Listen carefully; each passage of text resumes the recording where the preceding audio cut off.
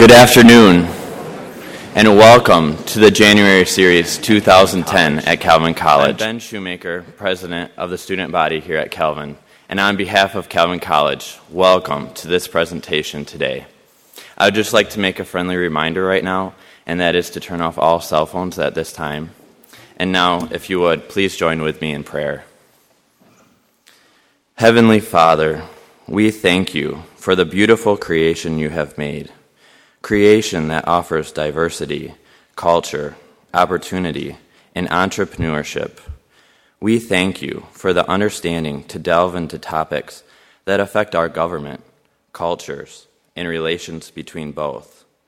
We praise you today for the resource you have given us through Arthur Brooks. We ask for understanding as we listen and renewed interest to the topic that is about to be shared. We thank you for the wonderful freedoms you have blessed us with in this nation, and we pray that we remember to be good stewards with such blessings to the world around us. In Jesus' name we pray, amen. And now President Galen Biker will introduce our guest.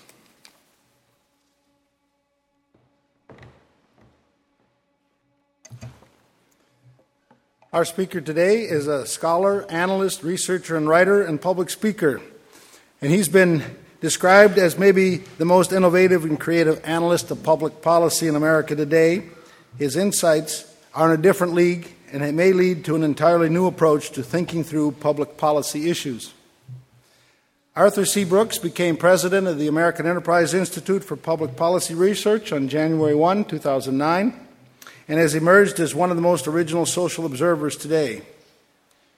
Dr. Brooks earned his Ph.D. in public policy analysis from the Rand Graduate School in 1998 and holds an M.A. and B.A. in economics.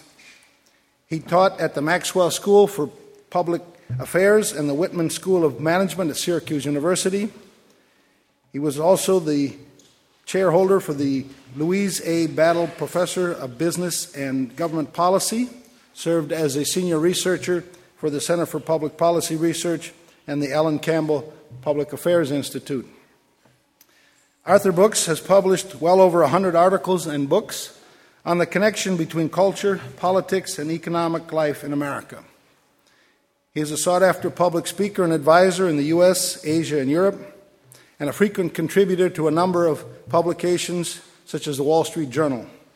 He's also a contributing editor of the Reader's Digest. Dr. Brooks has written 4 books recently. His book on American charitable giving, entitled Who Really Cares? The Surprising Truth About Compassionate Conservatism, was published in 2006. In 2007, he wrote a textbook called Social Entrepreneurship. A year later, he published Gross National Happiness, Why Happiness Matters for America and How We Can Get More of It. And his newest book, just out in December, has an ironic title, The Virtue of Vice, Why Bad Things Are Good for Us. I need to read that one. Prior to his academic career, Dr. Brooks played French horn professionally in the City Orchestra of Barcelona, as well as in a number of other ensembles, for a period of over 12 years. He's a native of Seattle, Washington, and now lives in Washington, D.C. with his wife, Esther, and his 3 children. He speaks to us today on the new... Pardon?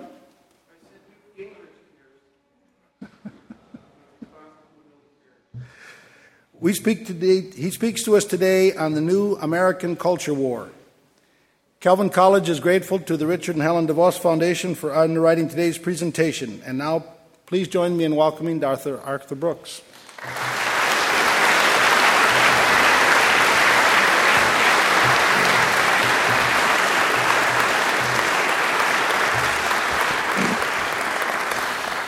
Thank you. Thank you, President Biker. Thank you to all of you for braving the weather and coming to hear these comments today. Very grateful to the DeVos family for their sponsorship of this wonderful series and for giving me the honor to speak to you here today. Looking outside at the snow reminds me that I'm really not in Washington, D.C. anymore. And not just because it doesn't snow there very much, but because if we had any inclement weather at all, the entire city, which is on the government payroll, would take the opportunity to not work. And, of course, this venue would be entirely empty, and you would be home watching daytime television. So we're really not in Washington, D.C. anymore. I'm very glad to be here to talk to you about some of the biggest, most turbulent issues that we are facing in Washington, D.C. And the title of my talk today is provocative, intentionally, The New American Culture War. The reason that I've entitled it this is because it is my view that we are in a new culture war in America today. This is not a culture war of the 1990s over God and gays and guns and abortions. It's not a political fight between Democrats and Republicans. It's not even really a conflict between liberals and conservatives. Today's culture war is between free enterprise and statism. It's between the ideology that the entrepreneurial system is at the center of American culture versus the view that the government is the most important institution in our economy. And we don't know the answer to who's going to win this conflict. This is up in the air. This is an important question that we as citizens are charged to answer. Will we continue to be a country that focuses on free enterprise, or will we become a social democracy like our European friends? We don't know the answer, but the answer lies in our hands. Now I'm going to tell you what I'm going to argue. I'm going to argue today that we need to choose free enterprise over statism. I'm going to argue that it's central to our culture in the United States, that it's not just an economic alternative, it is a moral imperative. And I'm going to tell you that it's central to our continuing to be a happy country and not just a rich country. And I'm going to tell you why I think those things. Now, right from the very outset, I'm going to say that I don't pretend that all of you are going to agree with my comments. On the contrary, some of you won't agree with my comments, and I thank you very much in advance for the fact that you so generously have come to hear me, despite the fact that I may irritate you.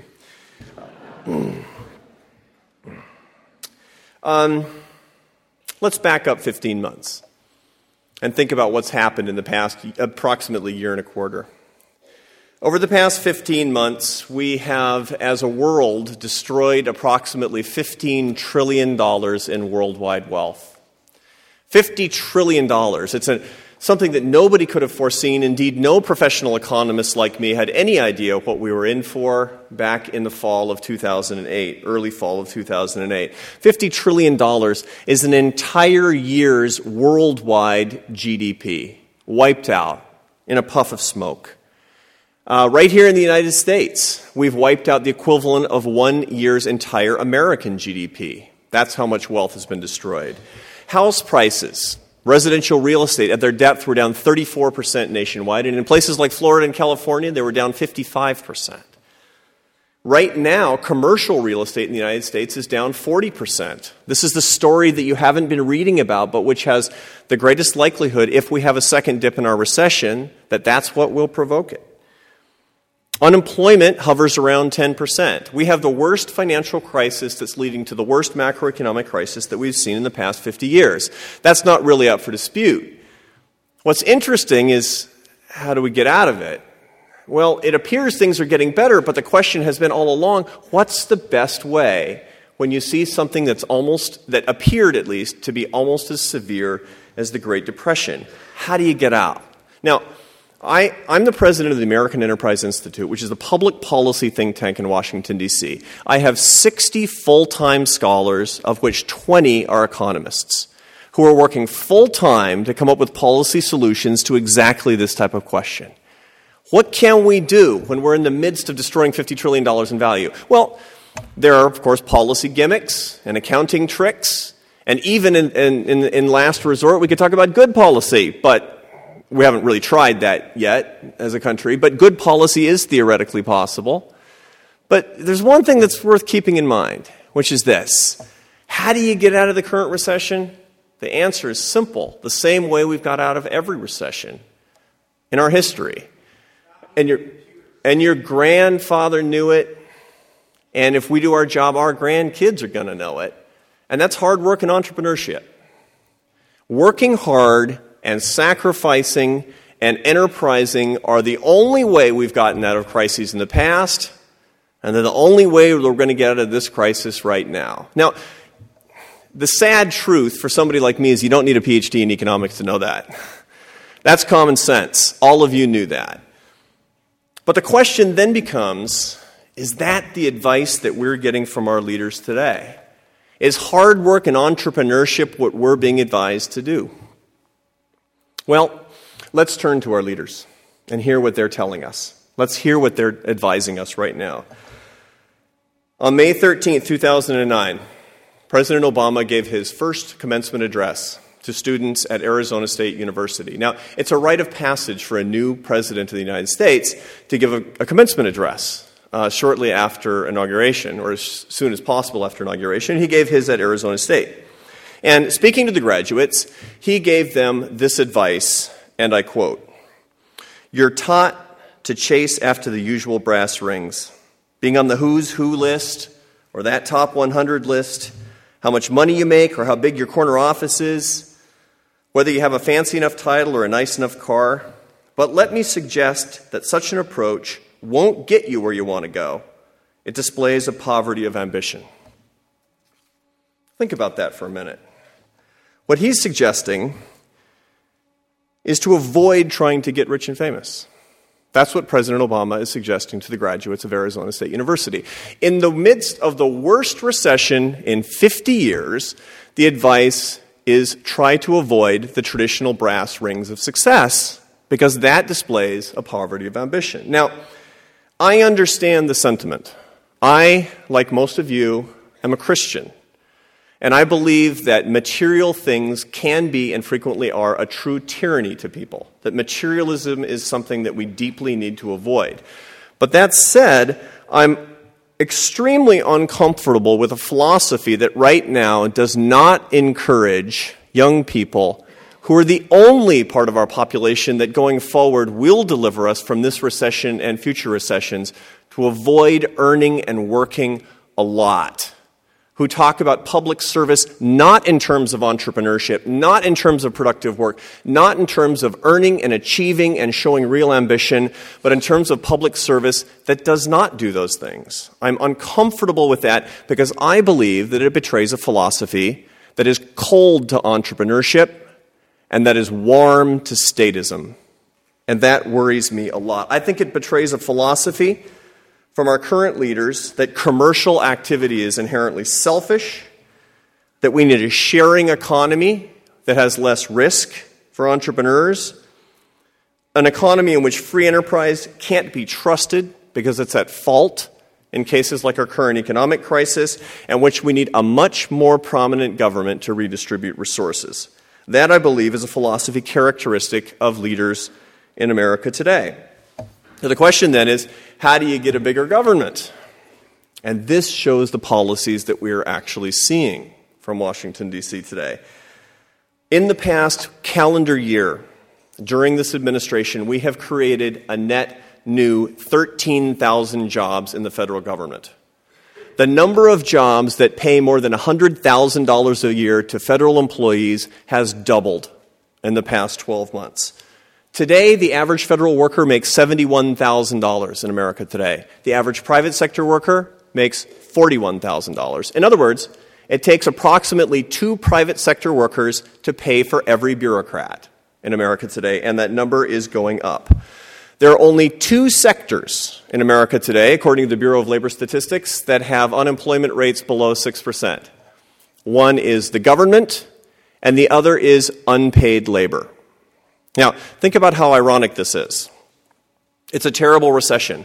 We're worried about jobs. The federal government consoles us by telling us that it's actually not so bad if you're either a bureaucrat or a volunteer.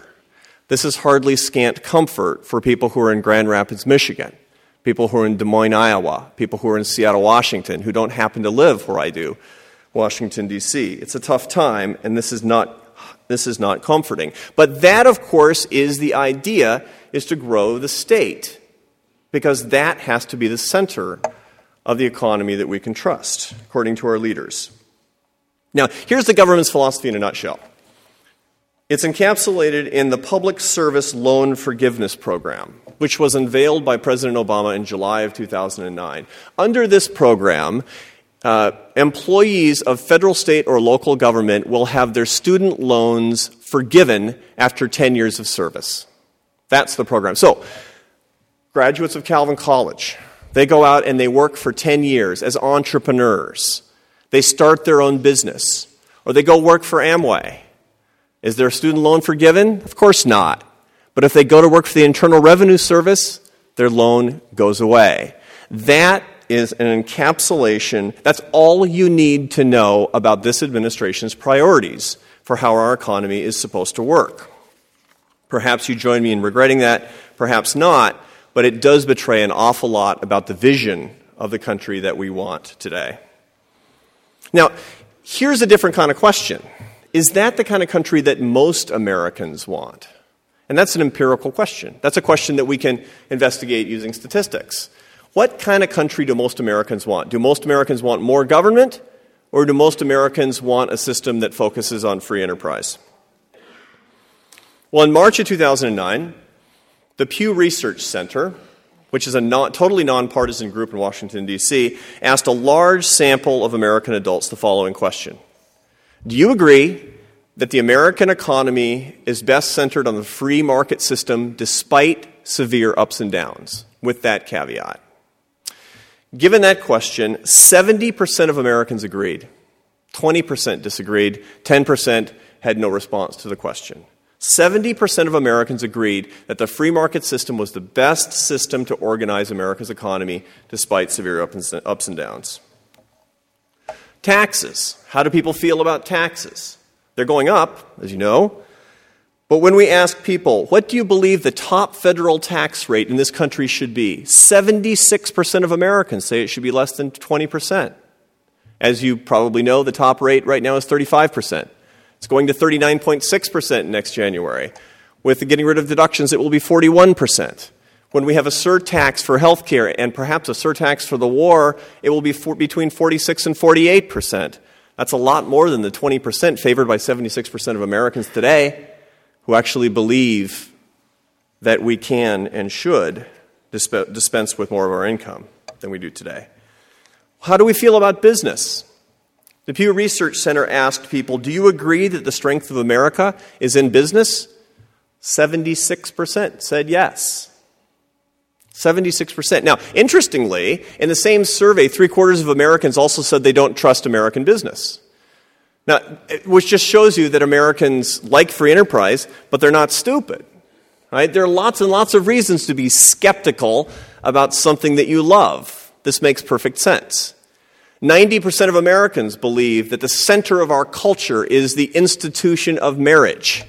But I bet you 90% of Americans also don't trust American husbands. And now you get the picture on how we should be skeptical lovers of the free enterprise system and not leave ourselves entirely to the tender mercies of particularly big business. The Ayers-McHenry polling group asked, which of these choices do you prefer? A larger government with more government services but higher taxes? Or smaller government with fewer government services and lower taxes? 69% of Americans preferred smaller government and fewer services. Only 21% favor larger government and more services. In point of fact, we're a 70-30 nation. America, 70% is in favor of the free enterprise system. And this explains a strong public opposition to our current government growth. But then there's a question. Why is it that the 30% are in charge? If we're a 70% nation, if we're a 70-30 nation, why is it that the 30% that wants a bigger government, that is suspicious of the free enterprise system, why is it that they're in charge? Now, you're probably thinking I'm going to say something about Democrats winning the election in November, but I'm not. And the reason I'm not is that this is not about Democrats versus Republicans. In truth, this is about politicians versus you. That's really what it's all about. The 30% coalition in charge does not just include Democratic politicians. It includes Republican politicians, and it has for about the last 10 years. Here's some evidence. Over the 8 years preceding Barack Obama's presidency, every kind of federal social spending increased in real terms. The Department of Education increased by 54% over President Bush's 2 terms.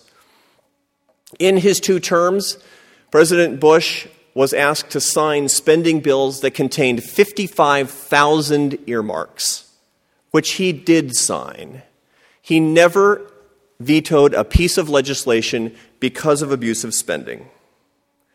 During the presidency of George W. Bush, we created the largest single entitlement program in the history of the United States, Medicare Part D, which was, according to the Congressional Budget Office, going to cost American taxpayers $593 billion between 2004 and 2013. This from a president who said he believed in the free enterprise system over a statist system. So in point of fact, we've only had the 30% coalition on offer in this country. And that's the reason that they're in charge, Democrat or Republican. We've gotten railroaded into statism. And this is where we are. So who cares? Maybe it doesn't. Oh, look, 70% of us agree that the free enterprise system is better than statism, that the government is too large, that taxes are too high, that free enterprise is something we should cherish, that we should pay more attention to fostering entrepreneurs, and on and on and on. But the government disagrees, and they're growing despite what we think. Maybe it doesn't really matter. Who cares about this? And my answer to that is, you should. And the reason you should is that the evidence says that the direction we're going is not going to bring us more happiness, and it is certainly not going to make a happier country for our children and grandchildren. Let me tell you why. For a long time, I did research on the topic of happiness. I'm very interested in the topic of happiness because everybody is. It's fundamental. You know, as an economist, I did all my training on money, but money is not very motivational to people. People are running around trying to get it, but deep down, the currency of our souls is happiness, not money. Here's an interesting thing. Everybody knows that. Everybody knows that money doesn't buy happiness. Right? Everybody knows. But if you're like me, you'd like to figure that out for yourself. Right? Your mother told you it doesn't. Your minister told you that it doesn't. But people are running around trying to get it anyway. And when you ask people, what do you think would make you a little bit happier? Frequently they say something to you about money. If I got a raise, that'd make me happy. If I won the lottery, that would make me happy. If I inherited some money, that would make me happy. But they don't really know if it would be true. So, like a lot of other economists, I studied this question for a long time. Does money buy happiness? I'm going to tell you how this all relates to the free enterprise system in a minute, but bear with me. Does money buy happiness? The answer is yes and no. That's a typical economist's response, right? On the one hand, yes and no. No, unearned income doesn't bring you any happiness. If I give you a bunch of money, it will not make you happier. If you win the lottery, I have studies, I have data on lottery winners. Lottery winners 6 months after they win have the same baseline level of happiness as before they won, but they're unhappier fundamentally in their lives because the little things in their lives no longer give them satisfaction. People who inherit money are not happier. On the contrary, generally speaking, are a little less happy than before they inherit money. Welfare income clearly lowers the happiness of people when they get the welfare income. Now, I'm not saying they shouldn't get welfare income. I'm just saying that their happiness is not enhanced by it. Clearly, unambiguously, in all the research, unearned income does not bring any happiness at all and should be avoided. It's interesting. I was doing the research on inheritance, and I was discussing it at dinner with my 3 children. And my oldest son said, "Dad, something I'm sure is wrong with your data."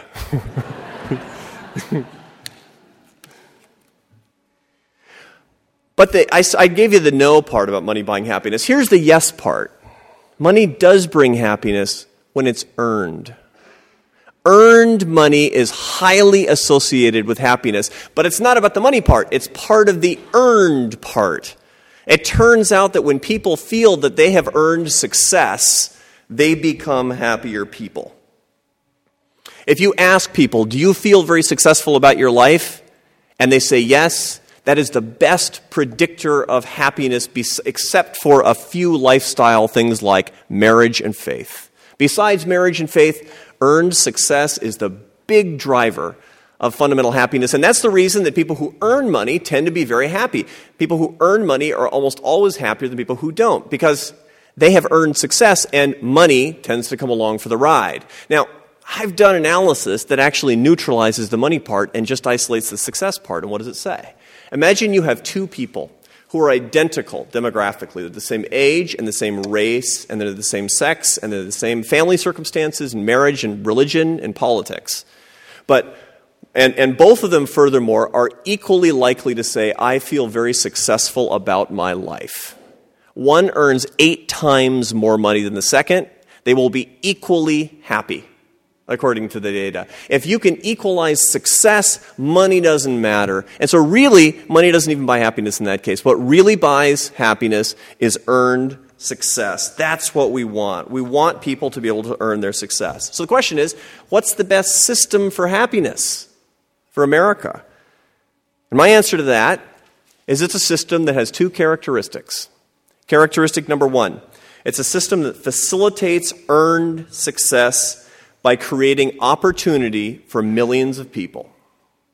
Characteristic number 2 is it's a system that does not put barriers in the way of ambition by taking away the rewards from earned success. What is the system that does those 2 things best? In my view, it is the free enterprise system. I did not grow up from an entrepreneurial family. I did not grow up in a family where anybody was running a business. I did not grow up in a family that had any kind of material wealth. As a matter of fact, I grew up in a family that was not very sympathetic to the principles of free enterprise. I grew up in Seattle, Washington, to a family of academics and artists. I mean, basically, I grew up in the Soviet Union. And I can tell you that the views I'm telling you today, I came upon honestly because I studied the subject of happiness. And I looked at who is happiest, and I said, these are the people who believe in opportunity and who believe in merit and who believe in reward and who want something better for their kids, and they want to earn their own success and they don't want a handout. And what's the system that gives it to them best? It's a system that delivers the opportunity. And my view became the honest way, looking at the data, that the free enterprise system delivered that the most, which makes it the system that delivers the most happiness. Statism does not do that. And 70% of Americans understand what I'm saying fundamentally and agree with this point of view. So if you are one of those 70% and not part of the 30% that is currently in charge and that has run this country for a long time and is moving our country towards statism, but rather if you're part of the 70% who agree with me that free enterprise is a superior system for greater human flourishing and is indeed the true promise of the American dream, then I challenge you in 2 ways. My view is that people who agree with this point of view have 2 major challenges, and the first is ethical. What are we doing to make sure that the system of opportunity is not a false promise for anybody? What are we doing today, particularly in this time of deep crisis, to find more opportunities for more people? Because if we believe in the promise of the free enterprise system, that means we believe in earned success, and that means we insist that there must be equality of opportunity, and it is incumbent upon us to find new ways to create more opportunity for more people. Some of you are entrepreneurs who engage people in their own success by giving them opportunities in business. It's a wonderful thing. Some of you are educators who are finding ways to do that. But all of us can do this every day. And my view is we should be charged with thinking more about our true stewardship. And our true stewardship is focused on more opportunity for more people. What can we do today? Challenge number 2 is holding leaders responsible. What are we going to do to hold leaders accountable from both political parties to stand up for the free enterprise system? Now, there's some that do. I mean, you're very blessed to have a congressman here who clearly agrees with me and has voted accordingly. But that's not the norm. in America today? What are we going to do to hold our public officials accountable to our values? Now, when I talk, as the president of the American Enterprise Institute, I talk to a lot of people who are of significant means, and when they ask, what can we do? One of the questions I ask is, when a politician comes to you and asks you for money, what do you say? He's a little better than the other guy, I guess, right? Or do you say, you don't share my values, good day? Because that's what needs to happen. We need to exercise principle over power, and only then will the values of the 70% majority become the norm once again. Here's my last word. We're in a healthy war of ideas today. Now you know why I believe that the new American culture war is one of our free enterprise, and we're in danger of losing it to a minority who believe in statism. We're deciding who we are, and this is a bitter fight. But here's something to be really grateful for. In the war of ideas, in the bitter war, the conflict that we're talking about right here, we can fight without fear. And the reason that we can fight without fear is that we can disagree with each other. And I'm not going to worry about getting locked up. I've criticized the President of the United States in public today. There simply aren't that many countries around the world where I wouldn't be facing jail after the speech today. In point of fact, we will adjudicate the war of ideas in America without firing a shot. And that's one more of thousands of great reasons to celebrate being an American. Thank you.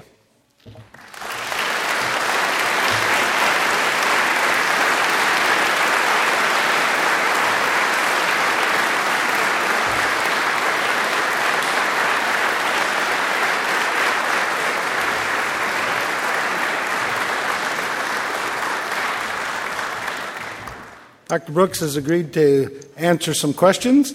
We ask that if you have a question, you go to one of the microphones in the rear of one of these aisles and ask your question so that the people at the remote sites can hear it as well. Please keep your questions succinct, and we'll take questions for 15 or 20 minutes. And who's first? Nobody at the mics. Yeah. Here, right, there's a mic right there, John.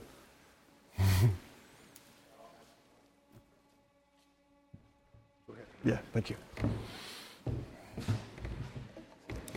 Thank you, Dr. Brooks. This is maybe off? Yeah, no, it's on. We can hear you. You hear me? Yes. Okay. Thank you. I wasn't unable to connect very directly your introductory remark about the loss of wealth equivalent to the GDP of 1 year, and the thesis of your speech, which was statism versus free enterprise. What is your real analysis on why the wealth was lost?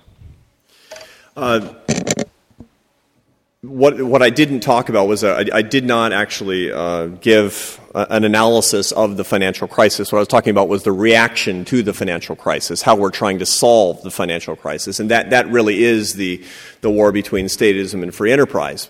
One side says that free enterprise will solve the problem, or at least help us solve the problem. The other says that it's unreliable, and so the state really needs to solve the problem that was created that led to $50 trillion in destroyed wealth. How did $50 trillion go up in smoke? Boy, it's a question for the ages, and it's one that economists come to blows over. But in a nutshell, I'll tell you what I think is the fairest reading of the data. Men and women who are fallen and selfish and have imperfect information were given a whole lot of incentives by horrible government policy. In point of fact, particularly starting in the United States, the federal government in this country created an environment in which too many people were able to buy too much property that they couldn't afford and made it too easy for them to walk away from it. And furthermore, to create circumstances under which financial firms were able to participate in an unsustainable system with borrowed money. Bad government policy led imperfect people to make some very stupid choices. Now, the great irony is if you listen to our leaders today, they'll tell you that the fault of this thing was Wall Street, but not government. Government was at the root of this problem. Had it not been for government housing policy and the actions of Fannie Mae and Freddie Mac in the mortgage market, we would not have had nearly the kind of irresponsible behavior that we saw from, and grossly irresponsible and indefensible behavior on Wall Street, and grossly incorrigibly irresponsible behavior on Main Street. But at the root of it was terrible public policy, and the answer we're getting on how to fix it is more terrible public policy. You will notice that the government is building back up Fannie Mae and Freddie Mac, is building back up the very beginning institutions of the crisis that are at the root of what we're seeing today. And that's what we will get until we demand not just a new economic institution, but a true expression of our values. Once again, I thought about actually talking about the 12 myths about the financial crisis under the circumstances, but let's just say that's the first big myth, that it's the free enterprise system and not the government. Go ahead. Hi. I just had a question. You mentioned that the free enterprise system is the most, I don't know what the word is, but it's the most congruent with the American dream. And I think you're right. But my question is the American dream the same as the Christian dream or the biblical dream? And I'm glad you brought in the happiness thing as well, because you mentioned how happiness, like the studies show how people earning their wealth is very congruent with human happiness. But is that the biblical picture of human happiness, with loving God and loving our neighbor and taking care of the least of these and such things as that? Are these American dreams and values the most congruent with the biblical ones? That's a wonderful question. Goodness, I mean, this is something that question in a nutshell has been argued over since the founding times of America. What does it mean for us to be the shining city on the hill? What does it mean for us to have an economic system that reflects, in the view of founding fathers and even before, the will of God? And of course, I'm not going to add a whole lot that's new to that, but I will say this. I will say something that strikes me, because I'm not just an advocate of the free enterprise system. I'm a committed Christian person. And so I think about this a lot. For my values, what does it mean when in my daily prayer I say, Lord, make me a better servant? What does it mean? Does it mean send money to particular candidates? Does it mean call my congressman? Does it mean just pay my tithe? Does it mean create a job? What does it mean? And that is, I think that as opposed to the answer to that question is what we're charged with, I think it's asking of that question is what we're charged with. I think an important part of Christian stewardship is actively probing that particular question. What does it mean outside of the life of my soul, but rather in my business life and in my public policy life and in my community life and in my family life? How am I going to actually live my values? I am not going to argue that capitalism, I do believe that all institutions, including capitalism, are from God, because I believe that everything is from God. But I will not tell you that the free enterprise system is necessarily God's will, because that kind of hubris, I would be quite frankly afraid of a lightning strike. I will tell you, I think it is the best way that I can express in the public policy world my sense of stewardship and opportunity for the greatest number of people. And as such, I feel it is a very convenient tool of my Christian stewardship. And I ask you, and I think we're all charged with the same question every single day. Is that right? And if so, why? Thank you. Thank you, first of all, for your presentation. In my retirement years, I'm currently directing a pantry where we feed 500 families in need per month. I don't think what we do in the pantry creates barriers, but I don't think what we do in the pantry creates a lot of opportunity either. Do you have some specific kinds of things that could be suggested to all the pantries across the country as to how we create more opportunity right now? Thank you. I've been involved in the nonprofit world my whole career, and I taught nonprofit management for 10 years before coming to the American Enterprise Institute. I worked with social entrepreneurs. And social entrepreneurs are always worried about this. They say, I'm putting Band-Aids on stuff. I want to fix these things. I want to find root causes. I want to make this thing right. How do I do it? And so, and you're taking it to another level. You're transcending even that. You're saying, I don't just want to fix the root cause. I want to give people opportunity to not just get them back to zero, but to get them in the positive numbers. And I'm going to do that with opportunity. How do I do it? Here's an idea.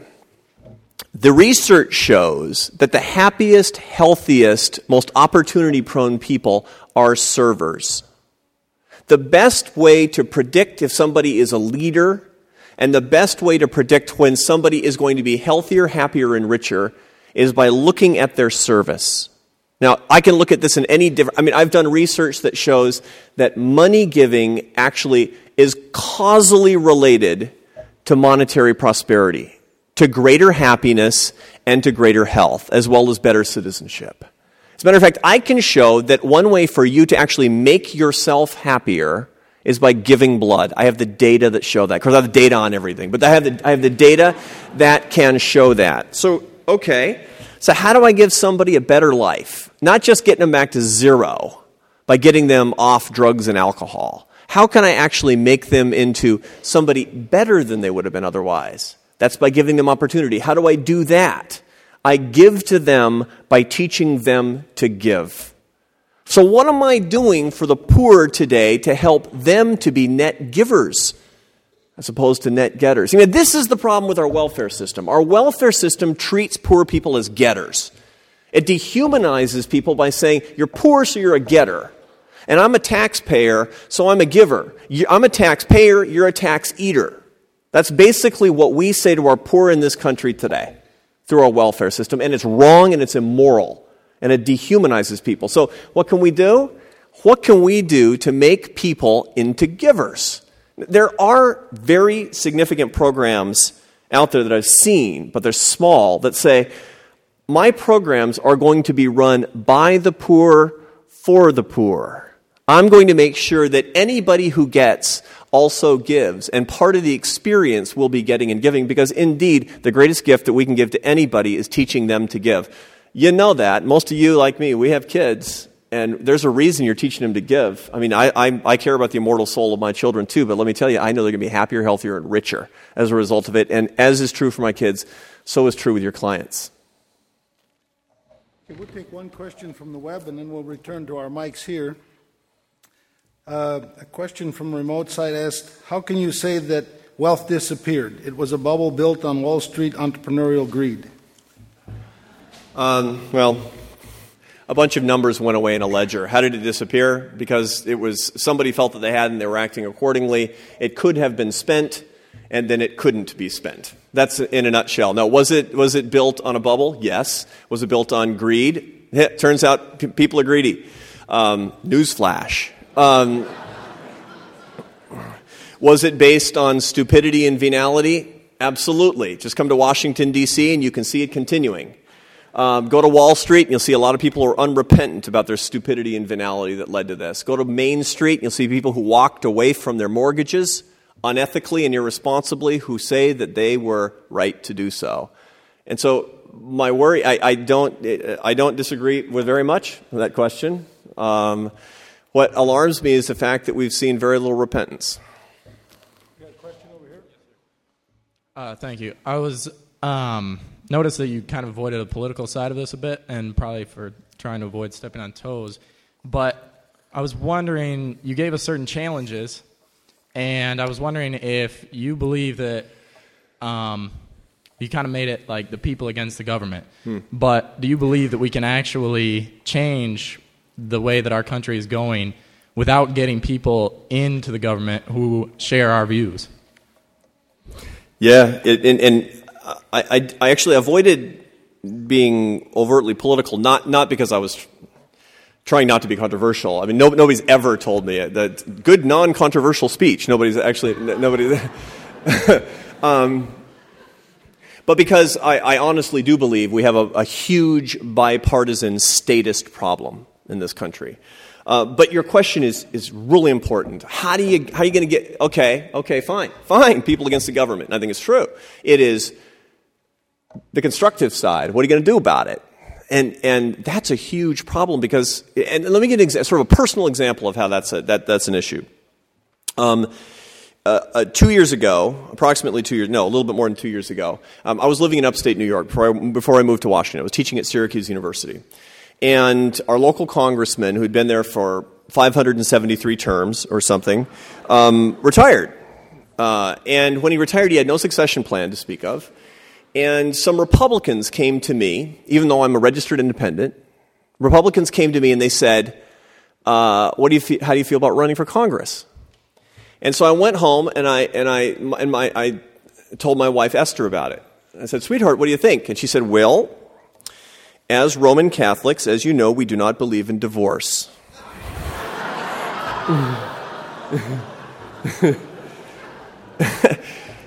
There's a problem. There's a problem when it's not acceptable, when it's not viable, when it's not possible for somebody to want to serve, when it seems like not just too much of a sacrifice, but a crazy thing to want to do. When political participation, when service, is not a question of service by citizens, but rather a question of raw ambition by careerists. That's where we are. Who's going to solve that? We are, or nobody is. And that means people like you getting involved and saying, I am going to create value as a professional, doing something that I think is important for the service of my family and my community and my country, and maybe, on the side, I'm also going to serve my country in the political process. It means actually stepping forth and demanding that we have citizen politicians as opposed to solely ambitious, not solely, but mostly ambitious careerists. And that's ours to participate in, and it's ours to demand. And so far, we haven't done it well enough, but your question is a challenge to us. We'll take another question from the webcast. Wouldn't the elimination of the estate tax in 2010, wouldn't the estate tax increase in 2010 being eliminated increase happiness? I think that's what the question meant. Well, for those of you who have been watching the tax wars of late, the estate tax, which is the tax on inheritances, also known as the death tax, statutorily was reduced to 0 for 2010 and will go back up to 45% in 2011. If you're planning on dying, I recommend that you do it in 2010. So you know, I'm always good for recommendations. It's not like It's not like I'm just complaining. I do give some practical advice too. So the question is, how does this relate to happiness? And the answer is we don't really know, except to the extent that there has never been any evidence that coercing people to give money to the government ever does anything but bring unhappiness to people. Now, it's necessary pain in certain cases. I mean, I'm not going to come out and say we should reduce all taxes for all reasons to 0. I'm not some radical about this. I understand that we need public services. I personally want the government to pay for the army, and I know it's not cheap, for example. So we have to pay some taxes, and I'm willing to pay more than the average because life's been good to me. So there's a lot of stuff that I understand, and I think there's a lot of peace that we can make along these lines, but I'm not going to pretend that paying taxes makes me happy, and that the idea that just because I die, that my estate, on which I have basically already paid taxes, some of that should be taken away too, is going to make me any happier. I think that my personal view is that the estate tax is abusive. I think it's an abridgment of liberty. I think it's immoral, and I think it should go away permanently. And so I can tell you right now that, notwithstanding what I may or may not leave to my heirs, my happiness would be increased dramatically if we were to permanently get rid of the estate tax on which we're in holiday right now. Question over here. Hi. You've spoken very eloquently on the American economy. And I was just wondering more about the American economy in a global context. And what about free trade, entrepreneurship on a global scale? I mean, are the resultant marginalized populations or marginalized non-competitive economies simply the side effects of unethical or unrepresentative government domestically?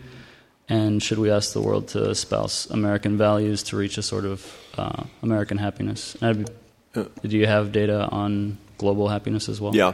There's lots of data on global happiness, but it's not reliable. Is the bottom line. I mean, there's lots of comparisons between countries, and sometimes they say Brazil is the happiest, sometimes they say Denmark is the happiest, but you can't rely on it because these questions are asked in different languages at different times in different ways, and the data are too unstable. So there's a lot we don't know. What we do know is that the countries where people are dying from preventable diseases and of starvation, of real subsistence living, these are places where people are authentically less happy because of the deprivation that they feel. And I think that we have a real moral objective here is to try to relieve that in the best way possible. It's also very clear that the best way possible does not mean governments giving to governments of corrupt third world countries where people are really poor, because that has not solved the problem over the past 50 years. We need better solutions to help people who are truly in need, and that will raise worldwide happiness. Now, to the question of globalization.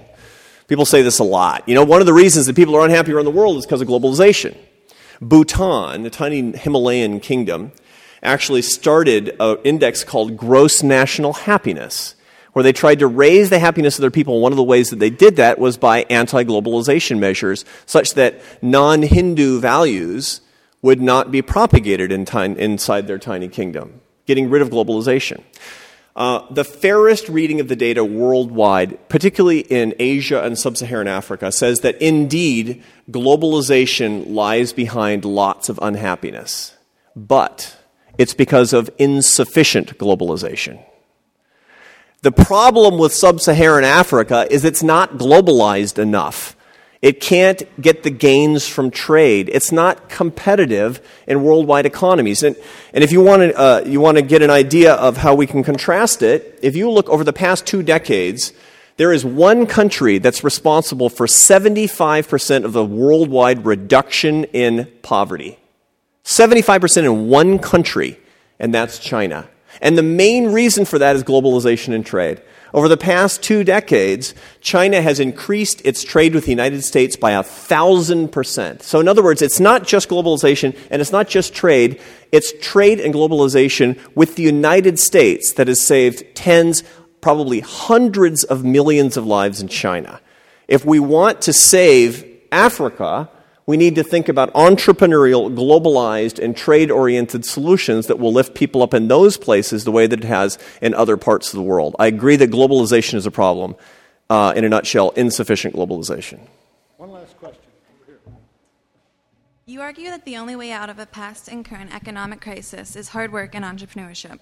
What is your opinion of people who say that the New Deal and government spending on World War II is what got America out of the Great Depression? Narratives. Let me repeat the question. My argument has been that hard work and entrepreneurship are the only way out of this crisis. Sometimes people will observe to me, yeah, but the last Great Recession, at least the Great Depression, we got out of that one by government spending. You know, President Roosevelt, he spent a whole bunch of taxpayer money and created a whole bunch of programs and then ultimately fought a really big war, which spent a lot of money, and that saved the American economy. What do you say to that, huh? That's what I hear a lot. And it's not how you said it. I can't believe how provocative you are.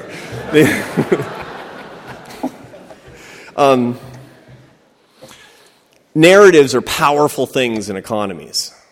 If you can get the narrative about what really happened in a macroeconomic phenomenon, you win. Because then you get to change the economic culture.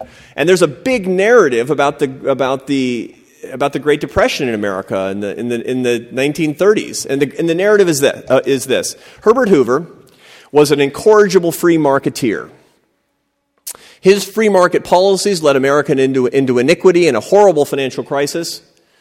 Franklin D. Roosevelt came along and understood that free enterprise was out of control, and he started spending a whole lot of money in creating jobs, and that's what pulled America out of the financial crisis that it was in, out of the macroeconomic crisis that plagued it.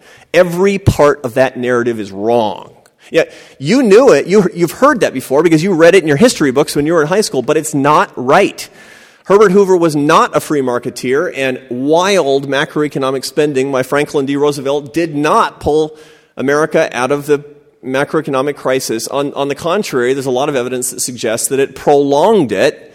But in the meantime, since it owned the narrative, we've taken over the idea that Keynesian macroeconomic spending on virtually anything, you could take money and burn it practically, and that would stimulate the economy based on this narrative, is something that will do us good. Now, that narrative was wrong, and it stimulated a whole lot of arguments that we still get today.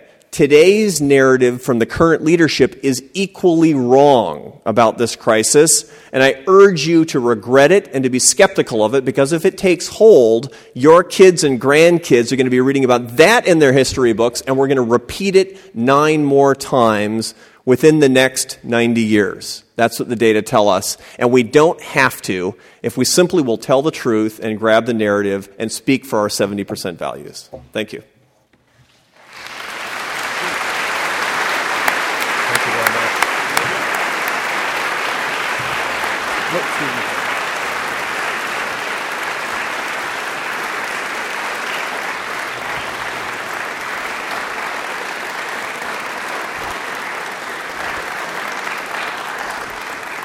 Thank you to Dr. Brooks. Our speaker for tomorrow, unfortunately, is very ill and will not be coming.